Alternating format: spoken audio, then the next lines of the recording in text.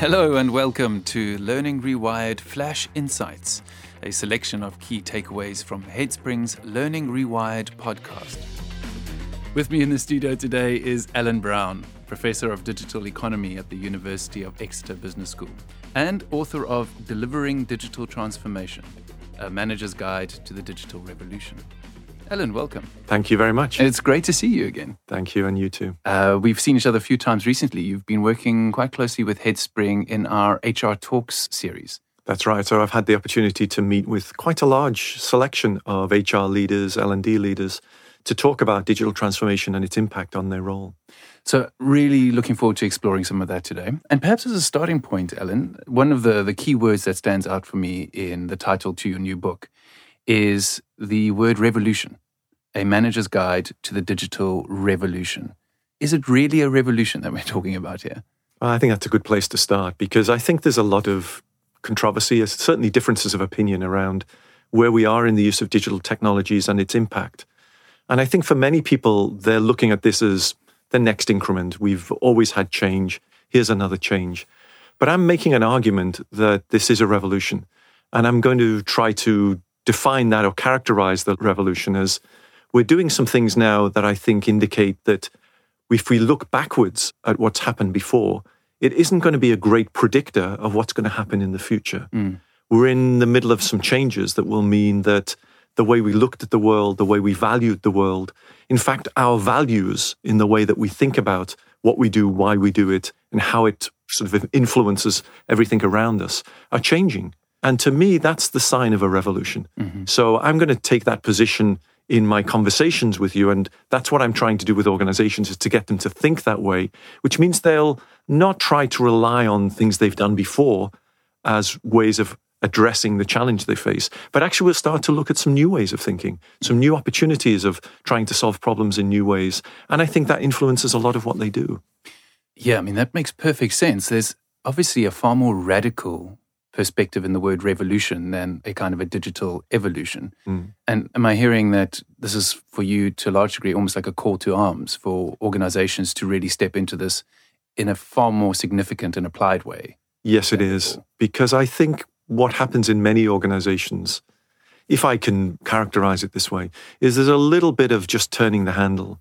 We've gone through changes before, whether it's business re-engineering, whether it's the lean revolution of trying to remove bottlenecks and improve flow, whether it's capability maturity models of trying to do things that are more well-defined and routine and to do them in a more effective and efficient way.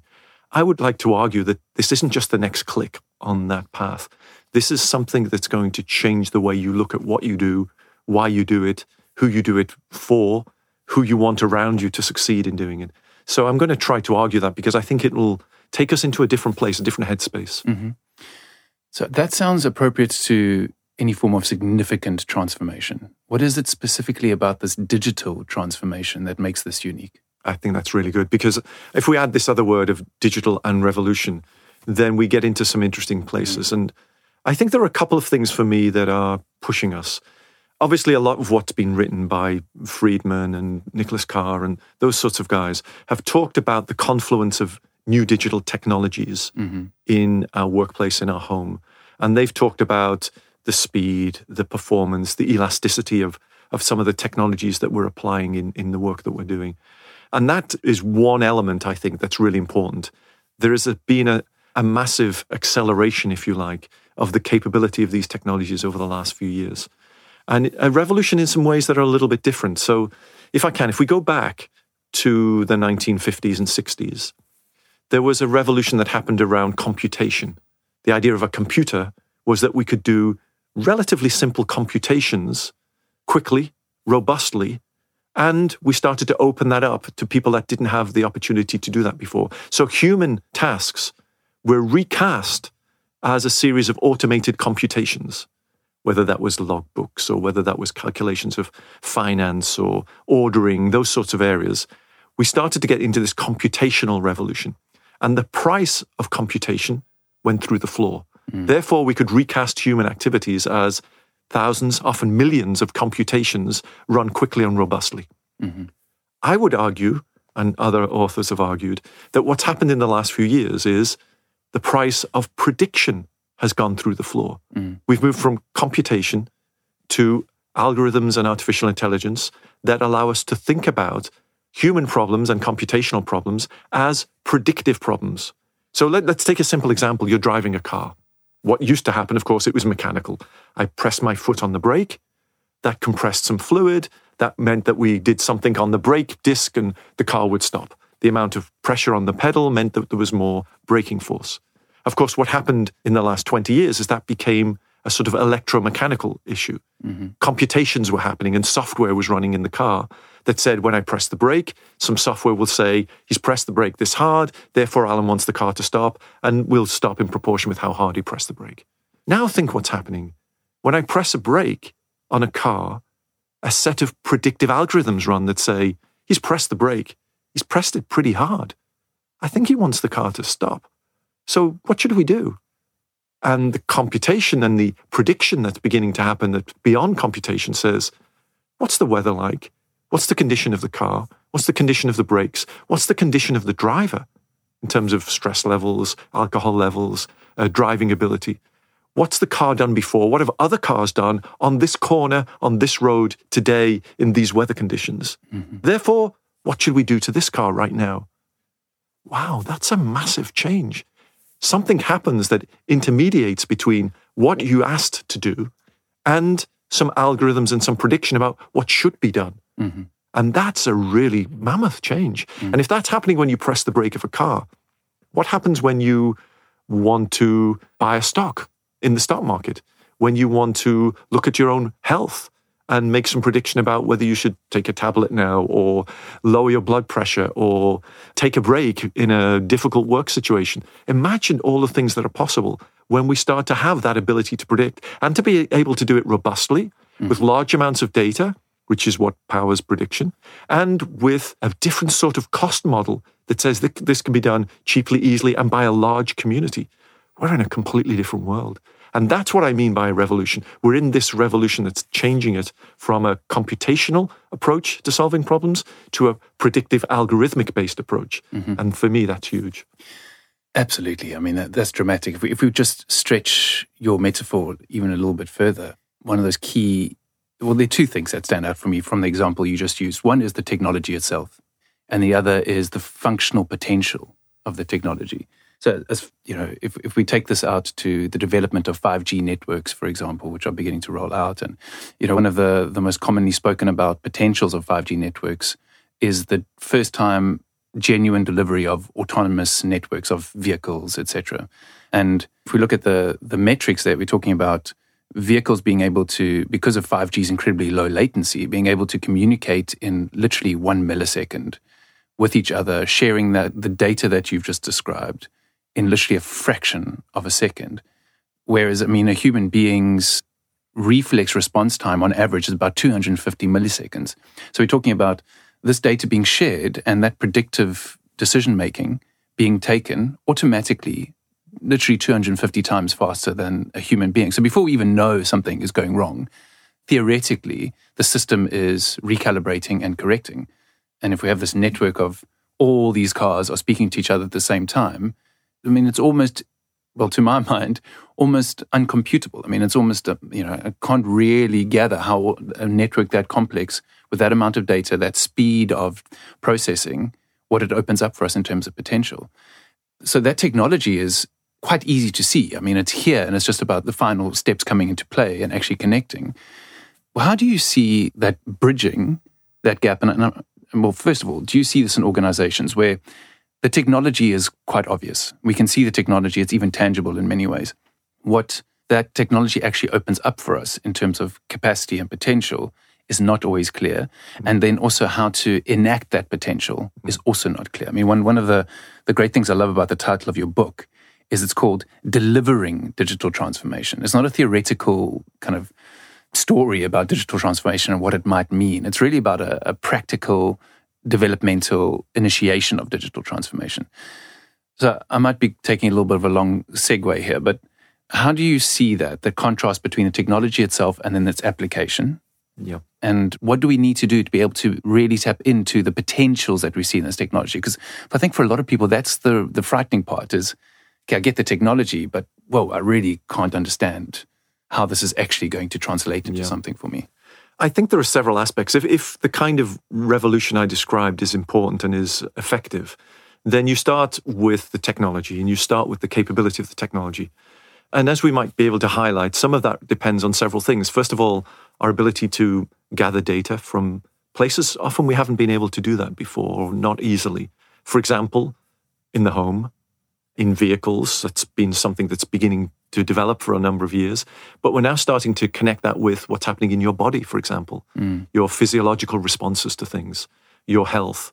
So not just the health of the engine itself, but the health of you as an individual driving that vehicle or being responsible for that vehicle. So once we get into those places, we've got new data streams that we can start to bring on board, and that we can get them from sensors and sensor-based devices reliably, robustly, frequently, and we can begin to process those very quickly with new algorithms and new computing power, and we can begin to transmit them in real time and interact and integrate them from multiple sources because of the capabilities of new communication technology.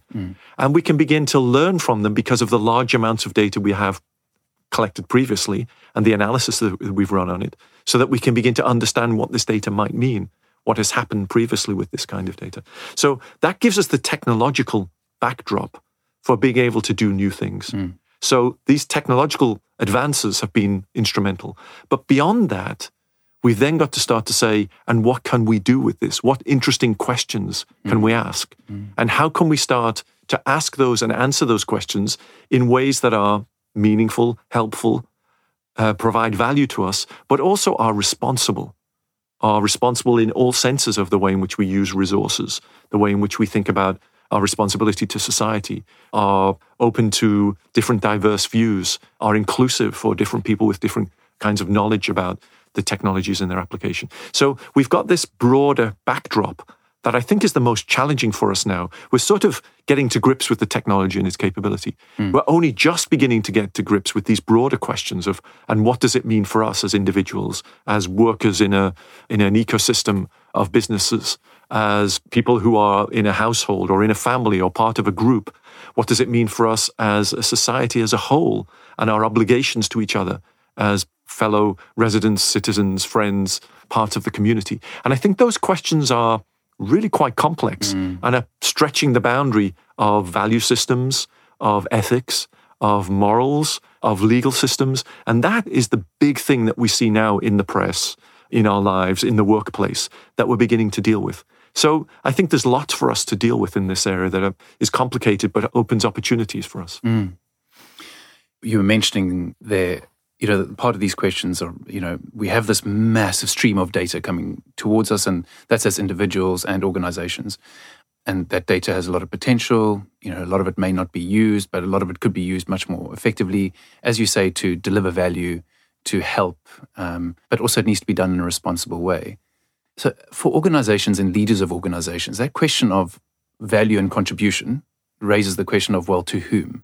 To our customers, sure, which is, the traditional economic profit model of organizations. But organizations are now being challenged to really stretch that question of who is in their circle of responsibility to not just shareholders, but to stakeholders beyond that. And that includes customers, it includes the environment, it includes members of society, but also includes the employees within the organization. So could you kind of tease out some of the core issues that you see organizations facing, perhaps even around ethical issues of how to use data, and really doing the most responsible thing possible while trying to conduct a practical process of digital transformation within their organizations? Well, it's such a broad question. If I can, I'll bring it down to please. Perhaps people like the HR, L&D organizations. Perfect. Because I think they're in a very pivotal role here. And I think if we focus on their own transformation and what that means and the implications of that, we maybe can tease out some of the issues here. So if I take the classic HR function, which is essentially about people, about the heart of organizations, the people, their skills, the contribution they make, the wellness of those people in the workplace, the ability to develop people. If we take that as the broad backdrop, I think we see three different elements to this, which I think are important. The first is that digital transformation is happening to those functions. Because of what's happening around them, this digital transformation is important as a sort of leverage of each part of the organization is experiencing this digital transformation differently. So people in a particular business unit are applying new digital technologies to drive new product behaviors, to sell more product, to understand the use of that product in a marketplace. Other parts of the organization might be trying to do new R&D activities, using new technologies in order to look at how those technologies can support new kinds of offerings into the marketplace. HR and L&D tend to be right at the center of a conversation, an integration of who you hire, why you hire them, what capabilities they offer to the organization, how you develop those capabilities, how the individuals themselves are valued within that organization. And they have to do that while these different stakeholders are going through this transformation for themselves about who they are, what they're developing, who they serve. So you can talk about digital transformation happening to HR. But at the same time, digital transformation is happening in HR. As a supplier of services, as an organization that provides value to the organization, they also need to be efficient, to be well managed, to do things in a well-defined, responsible way. So digital technologies are changing what HR does, how they hire, who they hire, how they manage the workload, how they look at their own people and the health of their own people inside the organization. So they're also trying to cope with the change that's happening in HR. And then finally, because of the key role of HR, they're a voice in this broader strategic change happening within organizations and within society, for which they need to have a key leadership role. Thinking about how do we think about wellness of our employees, for example? What have we learned over the last few years? And what do we think that might mean for the future of highly stressful, very agile, dynamic workplaces when we have employees that are suffering these kinds of stressful concerns? So they need a voice in the strategy, in the conversation that's happening about future of organizations and how those organizations need to respond responsibly to the pressures that they face. So I would call this digital transformation happening through HR. So we have this in, to, and through role that I think needs to be very carefully understood. And many of the kinds of challenges I see inside organizations are when those three ideas are just confused. They're not quite sure, we've been asked to tweet more. We have new desktop capabilities. We've been told to use new digital reporting capabilities. And they're confused. Is this because we're transforming in our function? Is this because we're transforming as a broader organization and it's happening to us? Is this because we're trying to transform and this is happening through us? And I think if we start to separate some of those ideas, we'll help individuals and organizational units to understand what's happening, why it's happening, and what role they need to play in that change. So for me, that's been quite insightful. And that's one of the things we learned by talking with this large group of HR professionals as we went and did some of these workshops around Europe. So, I think that distinction is incredibly useful. And also it makes sense to me in the sense that, as far as I understand your view of digital transformation, digital transformation can happen in a siloed fashion, as it does in many organizations. And to your point that you've just made, we sort of assume that certain functions within the organization are the functions where one would find digital transformation, R&D or product development, etc. But in fact, for digital transformation within an organization to be ultimately successful, it has to become almost a systemic process. It's got to become part of the DNA at the core of the organization. And HR and L&D are fundamental to the integration of that with the workforce. And especially where we get now to these front lines, because individuals may be employees, but individuals are part of this internet of everything, this growing internet of everything, where their personal data and their employee data, let's call it employee data, is not very easily separated. There's a massive gray area here where those types of data overlap, and you start having these questions of ownership and the use of that data, which is a very murky territory, right? And not very clearly legislated yet. And so companies are really having to set their own policies on that. Have you seen examples of this being a dangerous ground for organizations? Yes. And how could the HR or L&D function help mitigate the risk there for businesses? Well, I think part of this digital revolution, if we keep using this kind of idea, is that it's raising some new concerns and, in fact, raising a few dilemmas that I think we need to be very explicit about. The first you've mentioned is that it's sometimes called the privacy personalization paradox. Mm-hmm. I want data to be used to personalize services for me, for you to understand more about me so that I don't continually have to tell you who I am, what I've done, what my history is, that you can learn from that and therefore use that data in a positive way to provide services, capabilities, products that are meaningful for me in my context. On the other hand, I don't really want you to know too much about me and to use that in ways that I haven't sanctioned. So we've got this paradox right now, which is where do people see themselves in that spectrum of support using data versus privacy by keeping data private? And the problem is individuals are in different places in their thinking around that.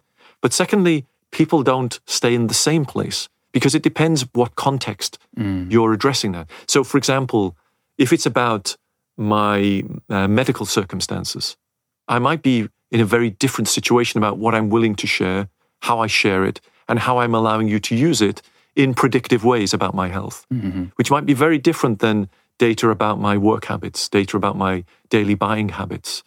So we've got to try to differentiate not just where they are on that spectrum, but for what purposes they see themselves in that position. And then a third dimension to it is that changes over time because it's contextual.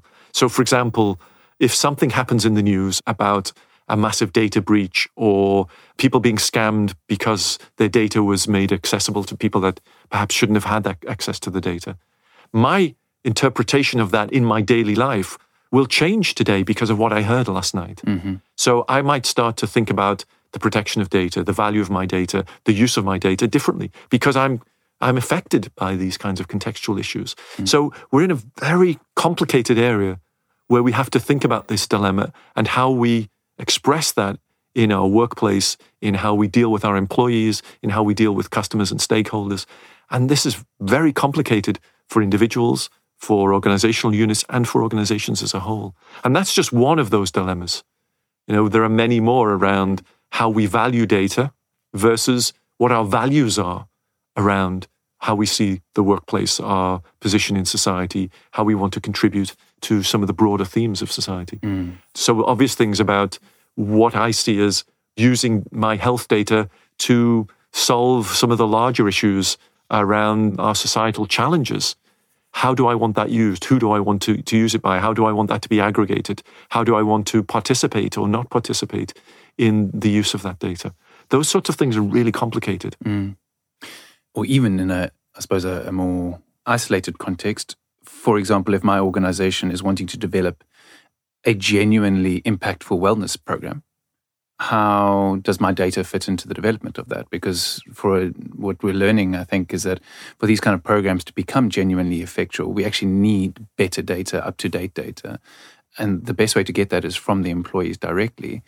But the employee might have a different view of that altogether. So really the efficacy of campaigns and projects within the organization can be directly affected by a potential incongruity of values between the organization and the employee. Yeah, exactly. And so part of this revolutionary idea is that there's been a sort of imbalance of information that is changing. So, for example, it used to be companies knew a lot more about the products, what was happening to their products, how they were developed, who uses them, than the people who use the products. You could argue that that's become inverted, that you can know more about what's going on as a user of products because of the community aspect, because of the sharing of data. People are always in social media telling you about, I've just bought this, look what happens. I went to this store, it dealt with me this way. I was at this hotel, the service was poor. I ate this meal. Not what does the company want you to know about this? Not what did they say about it last year? It's somebody bought this 10 minutes ago. Somebody was at that store 5 seconds ago. Somebody experienced this situation today, right now. And that kind of immediacy, interaction, community idea means that kind of imbalance, a kind of an asynchronous kind of imbalance of information has shifted.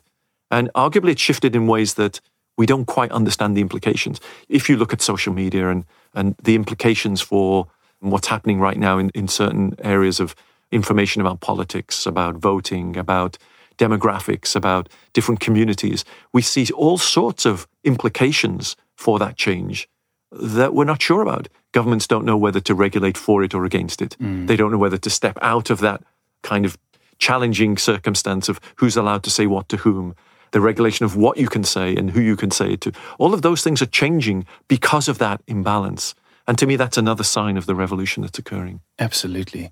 I mean, as you're speaking there, one of the things that kind of comes up for me is that, it's one of the principles of free market economics that the market will regulate. So to a certain degree, especially in this era of incredibly democratized access to information, in the way that you're describing, companies will be pulled to task or they will be required to adjust their approach and behavior because of this very easy, quick sharing of information and public desire and public appetite for their services.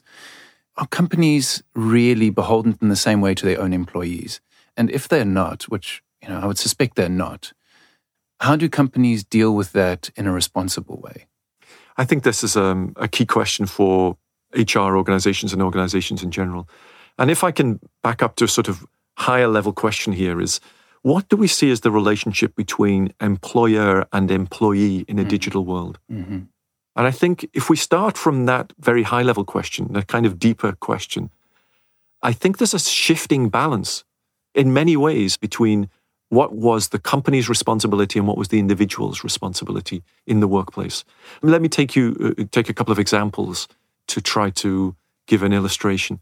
Let's take a very simple one. What's my responsibility to learn and grow and to develop new capabilities in the workplace? You could argue that in the past, learning and development organizations ran programs to say, these are the things that we want you to learn because the corporate strategy is to move in this direction. And we believe that these kinds of capabilities will be important for us. And we run programs and we make learning accessible to you in ways that we believe are important. And we even schedule when you can do those and how you do those. So in a digital world, do we say that's the individual's responsibility now to work out how they become important employees, how they maintain their value to the organization? And if they don't do that right, we get rid of them. Or do we say, actually, the responsibility is now shared between employer and employee? We make some things accessible, we guide, but we also make things open to the employee to learn in the way that they think is important to them in their role and to be given some agency over how that occurs. In which case, then who's responsible when somebody says, we don't think you're in the right position for the new role?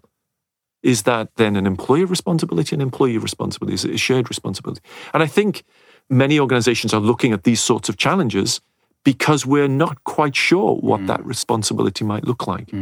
Other ways that happens is, for example, in an educational situation where I spend most of my time in universities as an academic, there is a duty of care for the students that are part of the organization.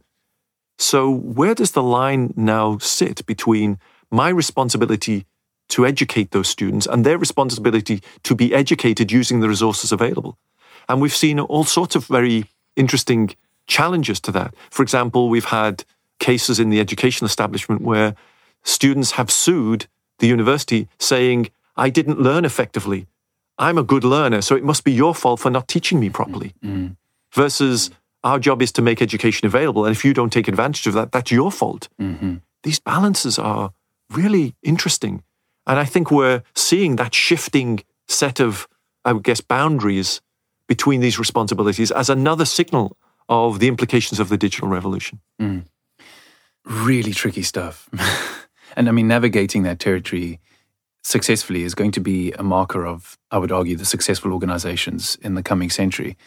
That navigation itself, though, is going to require a particular skill set, isn't it? Yes. Yes, and one of the things I've been at pains to try to understand and try to write about in the book was about what can you do about that? How do you deliver digital transformation, as you say, as opposed to just talking about it?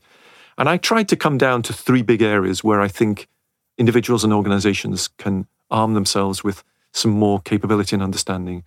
So the first of those was this idea of agility. If we are going to experience lots of change and we're going to be in a period of turmoil where we can't rely on previous knowledge and understanding to predict the future, we have to be flexible. We have to have ways of learning in an experimental way. So this idea of agility becomes really important, but it comes with some positives and some negatives.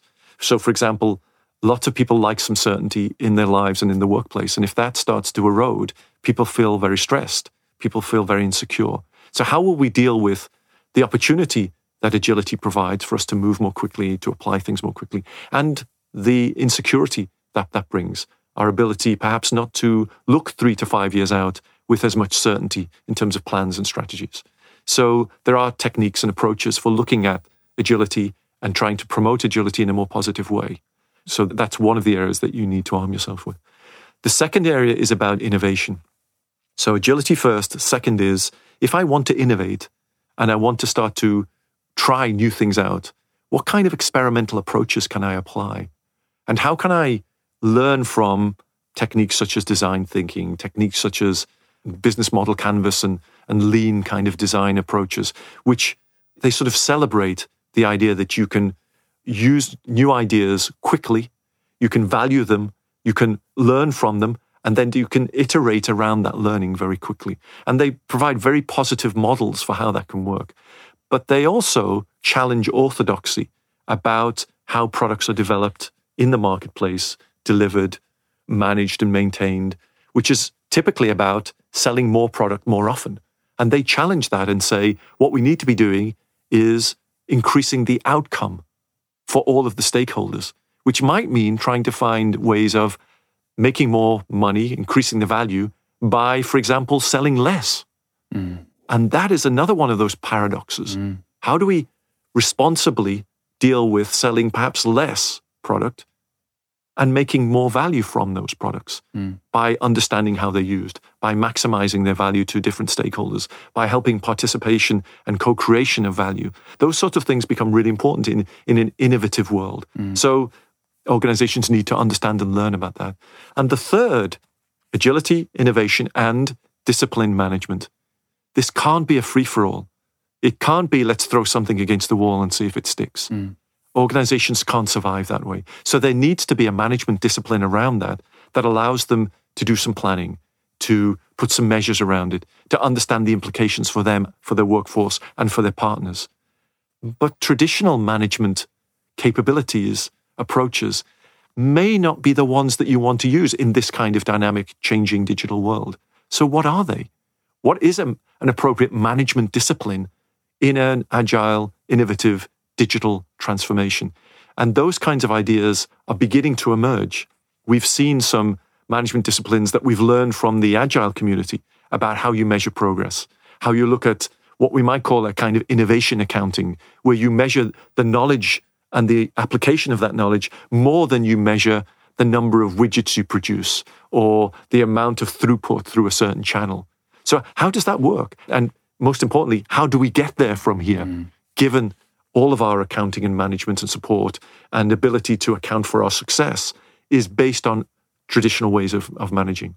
So for me, those three things are really key, and organizations are beginning to build their capability in agility, innovation, and managed discipline. It's a powerful matrix. Alan Brown, thank you. We could talk about this, and we will continue this conversation over the coming months. So thank you very much for being in today. Enjoyed that greatly. My pleasure. Thank you very much. Thanks, Alan. You have been listening to Flash Insights, a collection of key takeaways from guests on Headspring's Learning Rewired podcast. For full episodes from Learning Rewired, as well as access to other episodes of Flash Insights, please subscribe to the Learning Rewired podcast.